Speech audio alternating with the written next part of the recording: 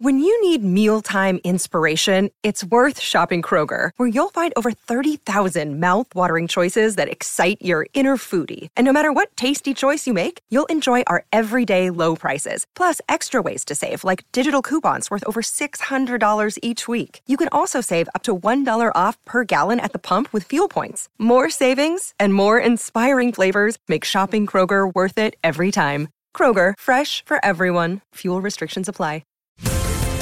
Welcome to This Is Your Journey with Sam Edmund. For Tobin Brothers Funerals, visit tobinbrothers.com.au. Tobin Brothers Funerals, celebrating lives.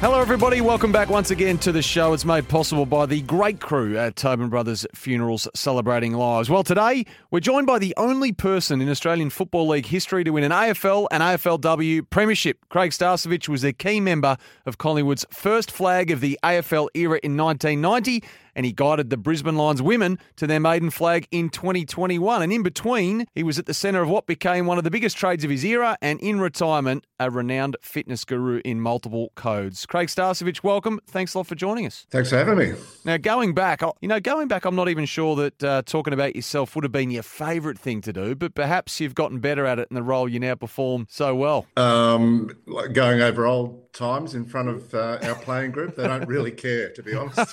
So there's not a lot of interest there. So just on the coaching though, I think, as I said, I think you're actually one of only two coaches who have been at the helm since the inaugural AFLW season, aren't you? So you don't do what you're doing unless you're enjoying it, correct? Oh, 100%. Yeah, it's great fun, no doubt about that. And, we're in a competition that was a blank canvas when we started the team and club from scratch and all that sort of stuff. So it's been fun to see it grow. It's been fun to see the level get to where it is now. And it's been very rewarding to see where it sits on the Australian sporting landscape now. So really, really excited about how it's progressed and where it is now. And when it comes to the art of coaching, Stas, and the women that you've got at your disposal year upon year, what is it that you embrace? What is it that you embrace the most? Probably their desire to learn. I think most of us that have come from the boys sort of landscape sort of say similar things, that you've got a group that's thirsty for knowledge. They're trying to establish themselves as athletes and as names and those sorts of things. So they're sort of happy to call on your experiences and your knowledge and whatever to enhance themselves as athletes. So that bit's very rewarding. I don't know, just generally feeling like you're doing something worthwhile, I guess, is probably the main driver. Just, we've like I said, we've started this comp from nowhere. Women's sports sort of going nuts everywhere, I guess. So, the AFL being the biggest sport in Australia, I guess we had to have our presence. So it's nice to see that we have. So how do you assess these sort of formative years at Brisbane? So your Lions have played in 4 grand finals, which is amazing, 1-1, ridden the turbulence of expansion and player departures, and I think you've reached the finals more than any other side. So by almost every measure, it's been a success, I would have thought. Yeah, it's been good. Our team's played 10 finals along the way and 4 grand finals, as you mentioned. You didn't have to do much in the first 2 years to make the final. You only had to finish first or second before they rolled out the final the week after. But I feel like the last couple of years we've been really consistent and strong. I think we've played 35 games in the last 3 seasons, and I think we've won 30 of them or 29 or something like that, and played in finals in all 3 seasons. So that's felt more like a footy season, the last 3, where you've had to go through qualifying finals and so forth on the way through to get yourself to a grand final. Yeah, so that bit's been good from our club's point of view. And as you said, we've gone through a couple of little periods there where Geelong and North came in the comp, and then it was St Kilda, West Coast, Gold Coast and Richmond came in. And then, of course, most recently you've got Hawthorn, Essendon, Port and Sydney all come in. So we've had to sort of go through all 3 little phases there and lost some people on the way through, but we've been able to regenerate and stay competitive. And are they forecasting you to dip again, aren't they? Have you got a sense of that? It's probably logical, yeah, because we've lost 3 All-Australians out of our group. A couple have gone to Hawthorn, one's gone to St Kilda. So that's a logical assumption to make sitting from the outside, but it's not something that we necessarily believe in. We feel like we've got some real growth coming from underneath, and people that have waited probably 2 or 3 seasons for their opportunity to establish themselves. So that bit's really exciting as well. And just on coaching stuff, obviously you played the game, and we'll get to the high performance and the fitness component of your journey later on. But what are your main philosophies and coaching fundamentals? Like, what are your non-negotiables, if you like, when it comes to the art of coaching? I guess when they show up, we want effort and concentration every time they're here. So that bit's important. I guess in the early stages, we were rounding up as much talent as we could to be competitive. I think over time, the person and culture and all those little things that are really, really important to how a team functions, that's become way more important, I think, aside from, assessing the best talent and how they fit into your framework. But I think the culture piece is the bit that's really become very, very important. So the quality of person, are they a good teammate? Are they a hard worker? The training ethic of our group at the moment's incredible. You need to fit into that type of environment if you're going to survive in our little setup. Yeah. But generally speaking, if you're a good person and you're willing to, put your nose to the grindstone and work hard, you'll be well respected in our setup. So that's the type of person that we're looking for now. And just while we're on AFLW, so Season 8 locked in now absolutely to start September 1. That was expected. It's also remaining a 10-week season, which was expected perhaps, but not so well received. So how do you look at the AFL's, refusal to expand the season length incoming? Yeah, I'm not sure whether it's the league on their own, to be honest. The demand comes from eyes on the television and people showing up at games. So the league is only responding to what's happening. So I was actually really, a guy that I really listened to a lot, Jared Waitley, who was on 360 last week, asking the question whether the AFL truly believes in this competition. And I thought it was a bit of an unfair thing to roll out from Jared, for a guy that I really respect his opinion.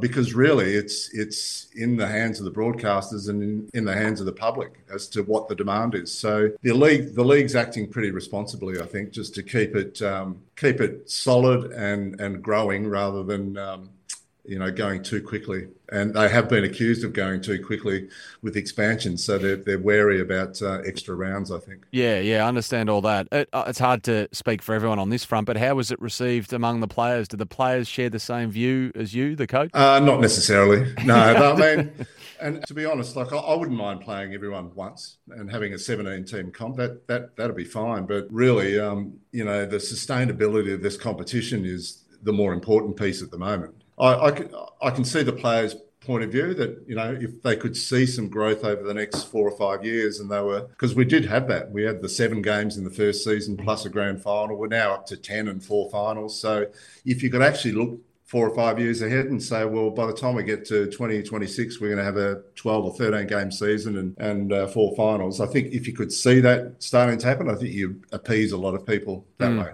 Yeah, so obviously the message is get along and watch, and if you can't, then turn on the telly. Yeah, it's. I mean, if you're a Brisbane Lions fan, I think we play a really exciting, high quality brand of footy. So we've got our brand new facility here at Springfield, and it's spectator friendly and a great place to come and watch footy. So if you're a Lions fan, we'd be strongly encouraging people to come to our games, that's for sure. And Craig, just before we break, what about the Lions men, with obviously your nephew, Brandon, doing what he does week to week? Do you look at them and think this is their best chance for some time? Like a top 2 berth, potentially 2 home finals, that would be vital. They're in the hunt for that, given their Gabba form line. Do you think it's all in front of them? This is a massive opportunity? Yeah, obviously a little setback on the weekend with Will, but they're... I think they've been growing year on year, actually. They've been ticking off little milestones on the way through, obviously finishing as high as they can year in, year out. Yeah, critical as a non-Victorian team to finish top 2. That's vital. So, yeah, they're well-placed. There's parts of their game that are improving year on year as well. So, yeah, wait and see. They're well-placed, no doubt. You're listening to This Is Your Journey. It's all thanks to Tobin Brothers, a family-owned business since 1934. Well, Craig Starcevich, he arrived at Victoria Park in the summer of 86-87 as a lean, key position prospect at a Waffle Club East Perth. It's back to the beginning after this break. You're listening to This Is Your Journey with Sam Edmund. For Tobin Brothers Funerals, visit tobinbrothers.com.au. Tobin Brothers Funerals, celebrating lives. You're listening to This Is Your Journey with Sam Edmund. For Tobin Brothers Funerals, visit tobinbrothers.com.au. Tobin Brothers Funerals, celebrating lives. Hello, great to have your company on This Is Your Journey. It's made possible by Tobin Brothers Funerals Celebrating Lives. Today, we're with Collingwood Premiership player and Brisbane Lions AFLW coach Craig Starcevich. So Craig, where was home as a kid? In the northern suburbs of Perth, Bayswater, in the East Perth Footy Club zone and Bayswater Morley Cricket Club zone. So I actually enjoyed playing cricket more than footy back in the day. So that was all there was, really. There was footy in the winter and cricket in the summer, a little bit of athletics and basketball on the way through, but that's how we lived life in the 80s. Yeah, indeed. What sort of cricketer were you? A bit of both, but bit ordinary at both. But I did have a chance to I got close to the under-16 WA team at one point. Jeez. James Brayshaw actually made that team. There you go. We're about the same age playing cricket in Perth. Big hitting all-rounder, if I could pigeonhole you? Liked a half volley on leg stump, put it that way. Just flick it off the toes and get runs through mid-wicket or whatever. Yep. A little bit vulnerable outside off, and a sort of a trundling medium pace. Thought I was quick, but probably just a medium pace, a little outswingers. So that was about it. Love it. I love it. Yeah, that's what it was all about, wasn't it? Cricket in the summer, footy in the winter. And Starcevich, is that Croatian heritage? Yeah, it is. Yeah. All four of my grandparents migrated to WA between the two wars. Back in the 20s and 30s, but both my parents are born in Perth, so we're second generation Croatians. Yep. Did any traditions live on with you in childhood? Whether it be any sort of culinary things or? Lots of. Well, every Sunday afternoon at my nana's house out in the Swan Valley was a gathering of a million cousins and family and all sorts of stuff. So that stuff's really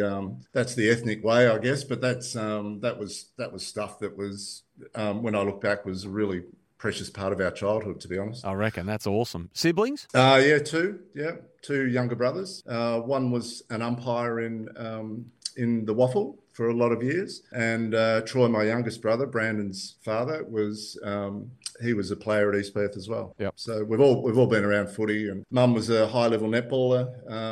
Dad was heavily involved with netballers, with footy as well. So we're constantly around sport. So if cricket was perhaps your first love or your predominant sporting love, when did footy sort of start to overtake cricket? When pre-season dipped into summer. So it was. I remember I was playing under 19s, I think, at Bayswater Morley, and we were going okay. But I'd just come out of Colts in WA, and I'd joined the senior squad at East Perth, and pre-season was in full swing in January and February in the Waffle coming into the 85 season. That was my first year in the Waffle. So if you really wanted to make it, I hadn't played a game at that point. I was still 17, turning 18. So if you really wanted to give footy a crack, you had to commit to the pre-season. So unfortunately, they overlapped too much, and that was the end of cricket for a while. And this is obviously pre anything West Coast Eagles related. So who'd you barrack for growing up? Well, East Perth primarily. Right. They were my club. North Melbourne in the VFL were my team. Malcolm Blight and Keith Gregg and all those guys were my heroes, I guess, Wayne Schimmelbusch. So that group of players were, I guess, if you lived in Perth, it was either Hawthorn or North that you barracked for in the not so much Collingwood, Carlton or Essendon, but more Hawthorn and North because they were playing all the grand finals there in the late 70s, so mid to late 70s. So from 85, 86, I think there's 37 games for East Perth, 41 goals. You were the club's 86 best and fairest winner. Recruiting at this time was fascinating though, wasn't it? I mean, there was more room to catch other teams napping really in a VFL perspective in the recruiting space. So what was your first contact with Collingwood and how did it come about, Stars? Well, actually, Collingwood were late to the party with that one. It was that you had all the VFL clubs were clamouring because West Coast were about to come in. So it was their last opportunity to grab, I guess, West Australians. So they put the West Coast squad together, but there are also a decent number of us that moved to Melbourne. So Michael Christian and myself went to Collingwood, and Darren Buick, and who else went to Essendon? Darren Buick and someone else. I can't remember. Maybe Derek Kickett, maybe, or was he there already? Can't remember. Anyway, there were a lot of people that moved to Melbourne. but there was also that big squad of West Coast players. So I mainly had Essendon, actually, pretty much all of 86. So Sheeds was over every second weekend, basically, just chasing players and trying to get people to come to the Bombers. And Collingwood sort of came in late around the final series. And I guess Lee and Gubby sort of convinced us to sign with Collingwood. They looked like they were on the rise. Essendon were the established stars of the comp at that point. It looked like it was going to be harder to crack into their group. Collingwood had a bunch of young guys. Their under-19 team had just won the flag, I reckon. So Gavin Brown, Gav Krasiska, Damien Monkhurst, Mick McGuan, they sort of all came through around that time as well. And I was about their age or very similar age. So it seemed like a better fit for whatever reason. Yeah. And mid-80s were an enticing financial package as we look back on it, perhaps? Oh, God. No, is the short answer. By today's standards, no. Yeah, they haven't aged well, some of these figures, have they? but as a 19-year-old still at uni, you know, $30,000 to come and play VFL was actually very enticing. So, nothing compared to today's standards. No, they haven't aged well, as I say. So, trawling through the archives, it was said that you had a stuttering start to your VFL career, but you kicked 6 in your second game. Well, you kicked 6-1, 26 touches against Carlton, no less, and it was in a loss, in a 7-point loss. So you didn't muck around off the bat. Yeah, our first game of that year was against the Swans at Vic Park, and Warwick Kappa kicked 9 that day, I remember. And poor old Chriso had to play on him for a fair bit of it, I think, as a key defender. Right. Welcome aboard. And we lost heavily that day. The Swans had a great team at that point. And round 2 was out at Waverley. Waverley suited my style really as a sort of a running half forward. So there's plenty of space there to get on the end of a few. So, it was good. So 13 games for the season, I think, 23 goals. The Harry Collier Trophy is the team's best first-year player, and you're 19 years of age. So some of your teammates at this time, I think BT was stationed forward with you, of course. David Cloak was running around, Gavin Brown, Tony Shaw, Mick Gafer. Was it easy enough to adapt and settle into VFL footy life? Yeah, they were terrific. Great club. And a lot of established stars in that group, and particularly the older blokes like Banksy and David Cloak and Shorey were terrific influences on the young crew coming through, that's for sure. Like Brownie's 19-year-old, I'm a 19-year-old, Mick's the same. Monkey's not in the team yet, but he's a couple of years younger than us. There's a whole bunch of us that sort of came through around that age in our early or late teens or early 20s. And then you had the older guys that were just a super influence. So Dennis Banks and Tony Shaws and Cloakies and BT and that crew were fantastic for us. Now the job in front of Carlton. They're down by 10 points. Mullane, the floodgates opening. Banks, 50 metres out. In he goes. Starcevich reached third for the last quarter. And he's done it again. A hat-trick. 4 goals, 3 to Craig Starcevich. 3 in this last quarter. It's been a magnificent performance. So at that stage as well, I mean, Collingwood haven't won a flag since 58. They've lost 8 grand finals over the years, finals pretty much every year, and the Collywobbles narrative is alive and well.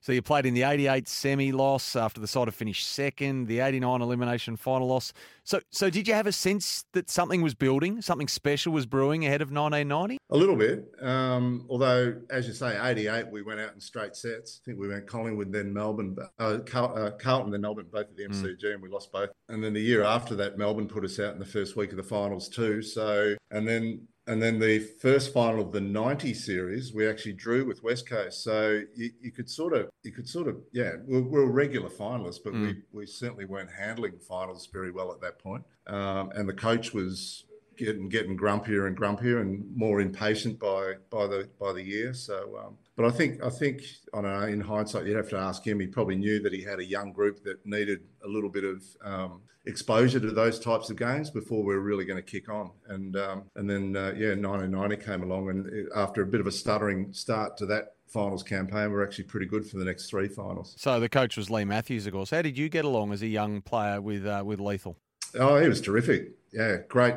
He had a lot of time and energy for the young blokes at the club. No one was ever going to tip Gavin Brown out of the golden child status. So Brownie was always number one in Lee's eyes, but the rest of us were, we got plenty of love and attention as well. But couldn't have been more fortunate, to be honest, for someone like that to shape most of the way you think about footy, and not only helping your playing career, but also I find myself thinking or trying to think the way he would think in certain situations now with what we do. So he's had a huge influence on my journey, no doubt about that. We're with Craig Starcevich on This Is Your Journey. It's thanks to Tobin Brothers Funerals celebrating lives. Up next, Saturday, October 6, 1990, a seminal day in Collingwood's history. Stay with us. You're listening to This Is Your Journey with Sam Edmund. For Tobin Brothers Funerals, visit tobinbrothers.com.au. Tobin Brothers Funerals, celebrating lives. You're listening to This Is Your Journey with Sam Edmund. For Tobin Brothers Funerals, visit tobinbrothers.com.au. Tobin Brothers Funerals, celebrating lives. Hello, we hope you're enjoying this week's edition of This Is Your Journey. Today's guest is Pies Premiership player turned high-performance coach turned AFLW coach, Craig Starcevich. So, Craig, when I have to take people back, I normally ask what their memory is. And I mean that literally for you, perhaps, when it comes to 1990, because, geez, your day unfortunately ended a little bit early, didn't it? Yeah, just after half-time. Yep. Memories? Enjoyable first half. I don't know. I mean, we terrific day, obviously. What do I remember about the MCG? There was a windy day. They were getting ready to renovate the Great Southern Stand at that point. So they'd taken the roof off, which made the G more exposed to the elements than it probably ever had been. So I remember it being very blowy, and I remember us getting off to a bit of a slow start. I think Essendon kicked the first couple, and then we slowly sort of got ourselves back into it. Probably the catalyst was the incident at quarter time. There was a bit of a stink at quarter time, and then I think the second quarter, the one enduring memory was that even though everyone's eyes were rolling around in the back of their heads in terms of how emotional things were at quarter time because of the little incident before the break, Lee was the one that actually sort of calmed the group down and just said, whoever focuses their attention on the footy for the next 5 or 10 minutes is probably going to win this game, and probably get all those little 50-50 free kicks from the umpires, just trying to quell things down a little bit. So pretty good, calm, composed, smart coaching actually to get us back on task, and we ended up kicking 6 goals to nothing, I think, in the second quarter. So that probably set up the win. Starcevich gives it to Russell. 50 metres against Danaher for holding up play. Well, that's going to bring him into within very easy scoring range. In the meantime, Starcevich to put Collingwood further ahead. He goals. Did you throw your weight around in the kerfuffle? No, God, no. No, not a chance. By the time I got there, it was up in our defensive end of the ground. But yeah, there was, and the fact that Brownie was one of the key ones that went down in that kerfuffle was possibly the reason, that definitely riled Lee. But Brownie ended up going back out as well after half-time. I'm not sure you get away with that now, Sam, to be honest. No, and which brings us to this incident. So you started pretty brightly. I mean, you've had 13 touches, 7 marks and a goal in just over a half of footy, I think. And then Terry Danaher collects you. Jamie Turner. Starcevich again. Got one high from Terry Danaher. Another 50-metre penalty. This is the third one that's been given away. And Starcevich not too good. At least if he could be all right, he's at least conversing. He doesn't look too good. No, I don't think he's going to take the kick. He's not. Another player's got the ball. Well, he's just got to come off the ground if he can't take his kick. So at the time, they would probably term that making you earn the mark. These days, you'd probably be looking at 5 weeks, I reckon. Yeah, possibly. Yeah, it was. Yeah, I'm just thinking. Yeah, concussion rules these days. What I end up not going back on. I think they were happy not to put me back on, to be honest, to risk any damage to the scoreboard. I mean, not me. But Brownie ended up going back out there and was a pretty effectual player actually in the second half. So despite what he went through, he was actually pretty handy. And the momentous nature of what you and your teammates were able to achieve, I mean, how joyous was that? Is it something you can recall? Definitely recall going back to the Southern Cross Hotel for the function afterwards and getting in the lift with John Bertrand and Peter Brock, who were two keen Collingwood supporters. I thought, and they're guys that that we idolised, I guess, around that time. So it was like, holy moly, this is quite a big deal, isn't it? And then they bust us out of there late that night because we heard about this huge crowd at Victoria Park that were showing up and were celebrating, and so they bust us down there, and that was phenomenal. That was that was out of control down there. Must have been 30,000 crammed into the place, and everyone sort of had a few drinks under their belts. So it was an interesting night.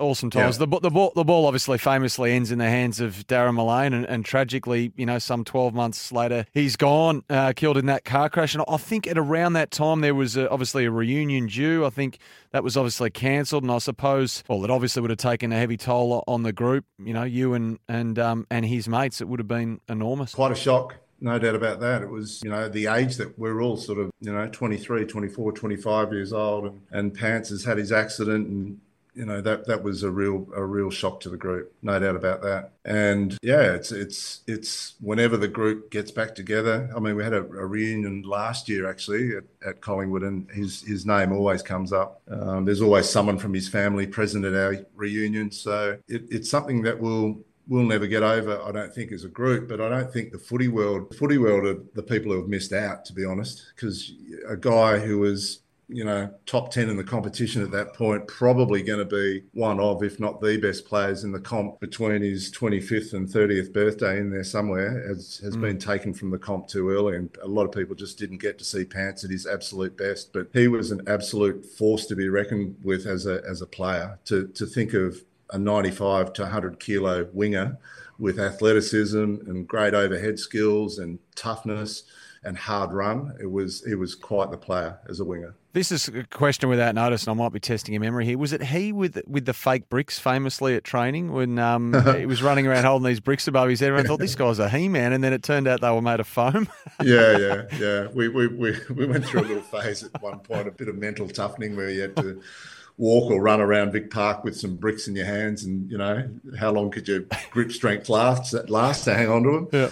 And Pants has pulled out a couple of fake ones. I love that. Not unlike him to come up with something like that. A pure genius that was. You can't buy smarts, can you? So you play another 2 years at Collingwood, of course, and by the end of 93, the resume looks at 124 games, 162 goals. So you're a regular and you're a consistent performer, but it's about to come to an end. How did you come to be traded to the Brisbane Bears, as they were then known? Well, Nathan Buckley wanted to get from Brisbane to Collingwood. That was well known. And Collingwood would only give up anyone to Brisbane outside of their top. They wouldn't give up their top 10 players. That was the deal, apparently. So you could pick 11th, 12th, 13th best player, whoever they were, and they could be involved in the trade to Brisbane. So yeah, that's how that unfolded. Were you happy to go? Yeah, in the end. Yeah, my wife had family in Brisbane. We were happy to give it a crack. I think the player for me that gave it a fair bit of credibility. I mean, back in the late 80s, early 90s, to be told you were being traded to the Brisbane Bears was almost like the biggest insult you could get in footy. It was almost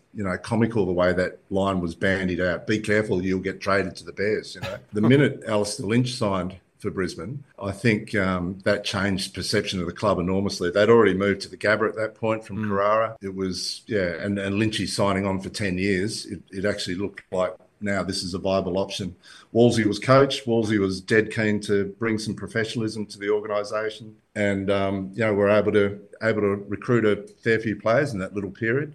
Gilbert McAdam, Andrew Buse, Adrian Fletcher had been there, not too been recruited beforehand. Troy Lehman came up with myself. Lynchy was there. The year after, Ross Lyon had a year there for a year. So we were sort of attracting some decent high-level talent to help turn the club into, what it became in the late 90s and early 2000s. Yeah, and played finals 95, I want to say, but I'm not sure. Did your season end fraction early that year? What happened? 95 was the first year in the finals. We actually played Carlton, who were belting everyone. And good game. We were pretty good, actually, the MCG. We pushed them to 3 or 4 goals, I think. So gave a pretty handy account of ourselves. Yep, I think you're only 5 points down at three-quarter time, and there was probably about 60,000 Carlton supporters absolutely on the edge of their seats there at the G. It was a good game. Yeah, we finished off really strongly that year. I remember winning, I don't know, 7 out of 9 of the last games, and then playing well in the final. So was it a culture shock though, going from Victoria Park, a big club in Collingwood, to a relatively fledgling organisation? I know you mentioned something like Lynchy and Wolsey, and they were starting to get their house in order, but geez, it must have been a culture shock getting up there. Yeah, it was a bit. We were regularly playing in front of 50,000 plus at the G at that point with Collingwood. So coming up to a club that was, smaller crowds and probably less scrutiny in the media as well. That was probably the other part of it as well. Wolsey was very keen to make sure that that we were still accountable to ourselves, even though you weren't being scrutinised as heavily. So he was very big on that. Don't come back to Queensland after a loss and think you can hide. He was very much on the make sure you're hurting, make sure we attend to what we need to improve on and go forward. So, and I think his tough love during that time was probably felt differently by different players. But I think Wolsey had a fair impact on what the club became, to be honest. He departed after the 95 season. But I think he shaped a fair bit of the culture around the place in his time. You're listening to This Is Your Journey, thanks to Tobin Brothers Funerals Celebrating Lives. Craig Starcevich's post-career move into the high-performance space is after this. You're listening to This Is Your Journey with Sam Edmund. For Tobin Brothers Funerals, visit tobinbrothers.com.au. Tobin Brothers Funerals, celebrating lives. You're listening to This Is Your Journey with Sam Edmund. For Tobin Brothers Funerals, visit tobinbrothers.com.au. Tobin Brothers Funerals, celebrating lives. It's been great to have your company here on This Is Your Journey. It's all thanks to Tobin Brothers Funerals, a family-owned business, of course, since 1934. And we're joined today by Premiership player and Premiership coach, Craig Starcevich. So, Craig, was that high-performance strength and conditioning and fitness space something you were always passionate about, or did it just sort of develop a bit in the back end of your playing career? A little bit of both, actually. Yeah, it was definitely it was my tertiary degree for a start. I had a sports science degree and had a teaching diploma with that. So I ended up doing a little bit of phys ed teaching in Melbourne while I was still playing, but there was a bit of a long-term view after I'd finished playing. What was I going to do? And probably into conditioning or something to do with sports science after footy would have been good. I'm not sure what sport, but if it was football, that was sort of the logical step in the first instance. So that's the way it sort of panned out, and absolutely loved it. It was nice to be able to go into a meeting with John Northey and Scott Clayton and be sacked in 1 minute, but then asked to stay on in the next. So really? Is that there was the merger with the Fitzroy players coming on. Mm. So there was space that had to be made up in the group after 96. So they had to clear the decks a bit, and I was one of those. But they sort of asked us to stay on in the coaching team. So that was nice. Yep.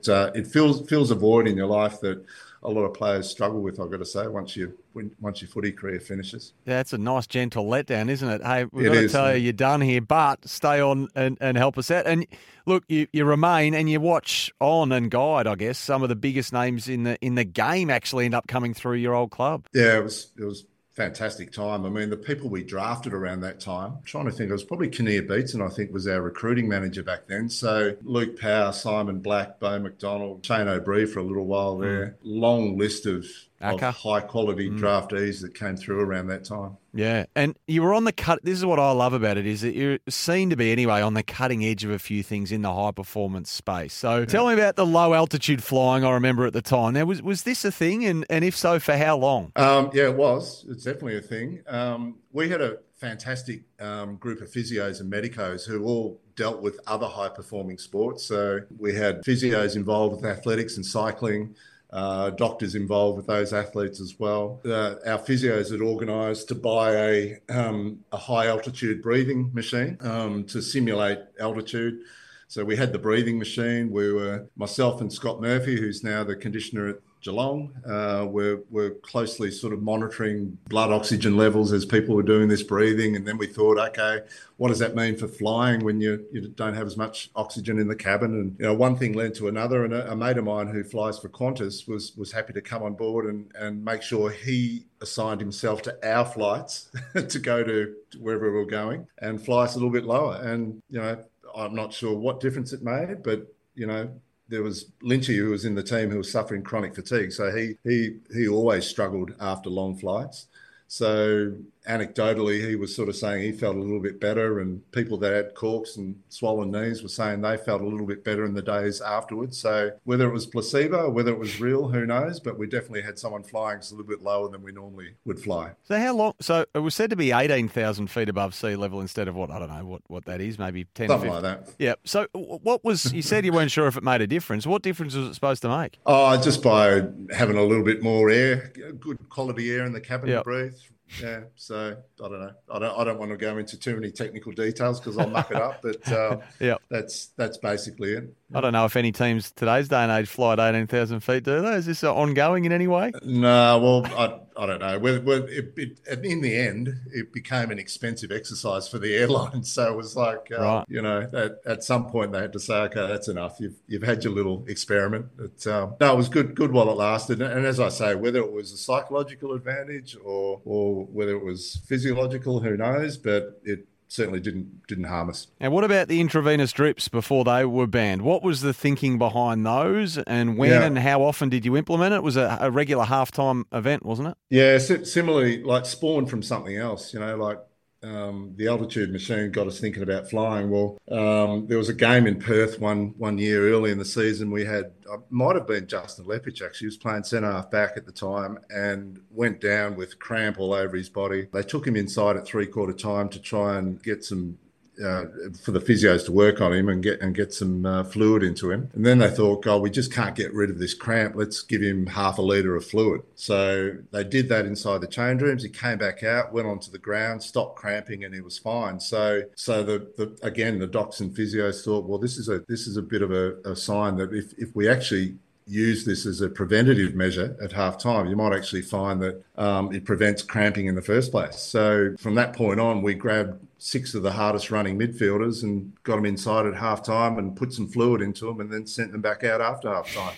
And we had very little instance of cramping from that point onwards. But that all got blown out of the water when someone from, I don't know, I think a Port Adelaide supporter, we're in the finals at the same time in 01, and one of the callback shows similar to what you guys are doing, I guess, rang up and said, what are Brisbane doing, come out with little Band-Aids on their arms after half time? Watch them every single week. So they blew the cover and the AFL said, that's enough of that. What were you thinking, Stars? You can't rock with the Band-Aids. It's a giveaway. Yeah, I know. It was, anyway, it was good while it lasted, but we had to find another way to deal with it. Trying to get fluid into the body when people are hot and running around. So we end up coming up with an ice room at half time and getting people to sit in there in the freezing cold for 10 minutes and getting some fluid in. So we tried all sorts of things because mind you, this we had to stop this right in the middle of the 01 final series. So again, you don't want people's minds being, our midfield group thinking, God, what are we going to do without our fluid now?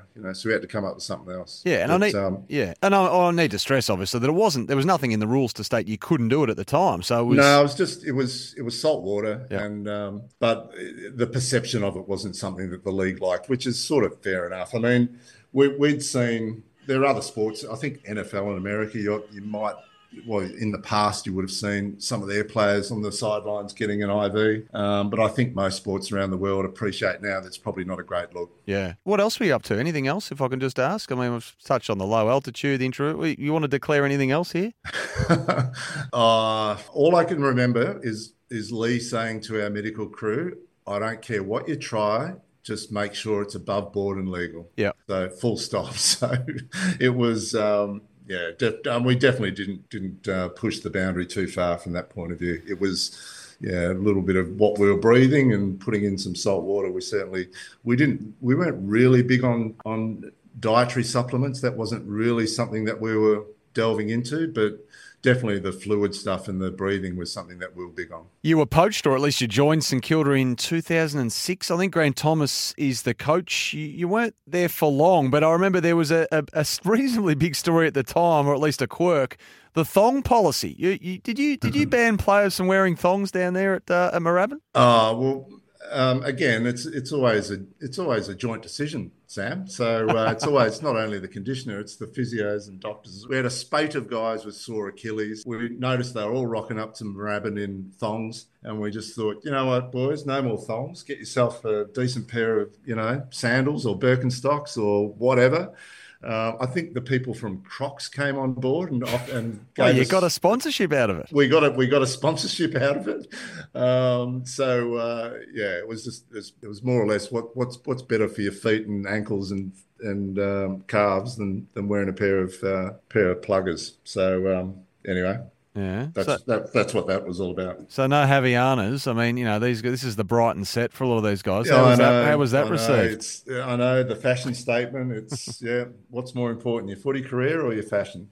Did it work? Well, yeah. Like I said, we got the freebies from Crocs, so that helped. That helped for a little while. But that's important. Yeah, you're looking for small little things all the time. So you weren't there for long. Why was that? Was it just the year? Yeah, just the year. I was commuting back and forward from family, but my wife and the kids were in Brisbane, so I was back and forth a bit. Yep. That wasn't going to be sustainable. So that was the end of that. Unfortunately, it was only a short time, and that group of players went on to be a very, very strong group. So I remember the year I was there. I think Lee Montagna had his first year. Jason Graham had his first full year. So there are a few of them in there that really got going in that period. So, it was fun times. Enjoyed it. And we're edging closer to more modern day. But what about the stint at the Brisbane Roar? You went and handed yourself over to the World Game. That was so refreshing, actually, to go and do that. So jumped in there. Frank Farina was coach. Again, we had a terrific team. Craig Moore was captain. Some great players, Danny Tiardo, Matt Mackay, Massimo Madoka, Sasha Oganovsky. We had Liam Reddy in goal. So we had a terrific team. Made 2 prelim finals. Didn't quite get to the big dance with both years, but we had a terrific team. That was a great eye-opener for me, actually, because we had a Brazilian in the team, Ronaldo, and we had Hoksue Siao from Korea in the team. So to have two players in the team that didn't speak English, when you'd come from a footy background, that was quite different and refreshing, and loved every minute of it. Yeah, I know how strong your Korean is as well, Stars. So, not great.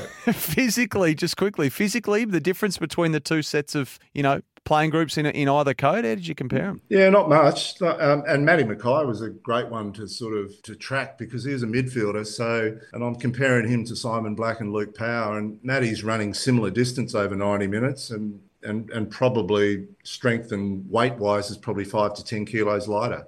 So, lacking probably the soccer player is a little bit lighter, but running just as hard.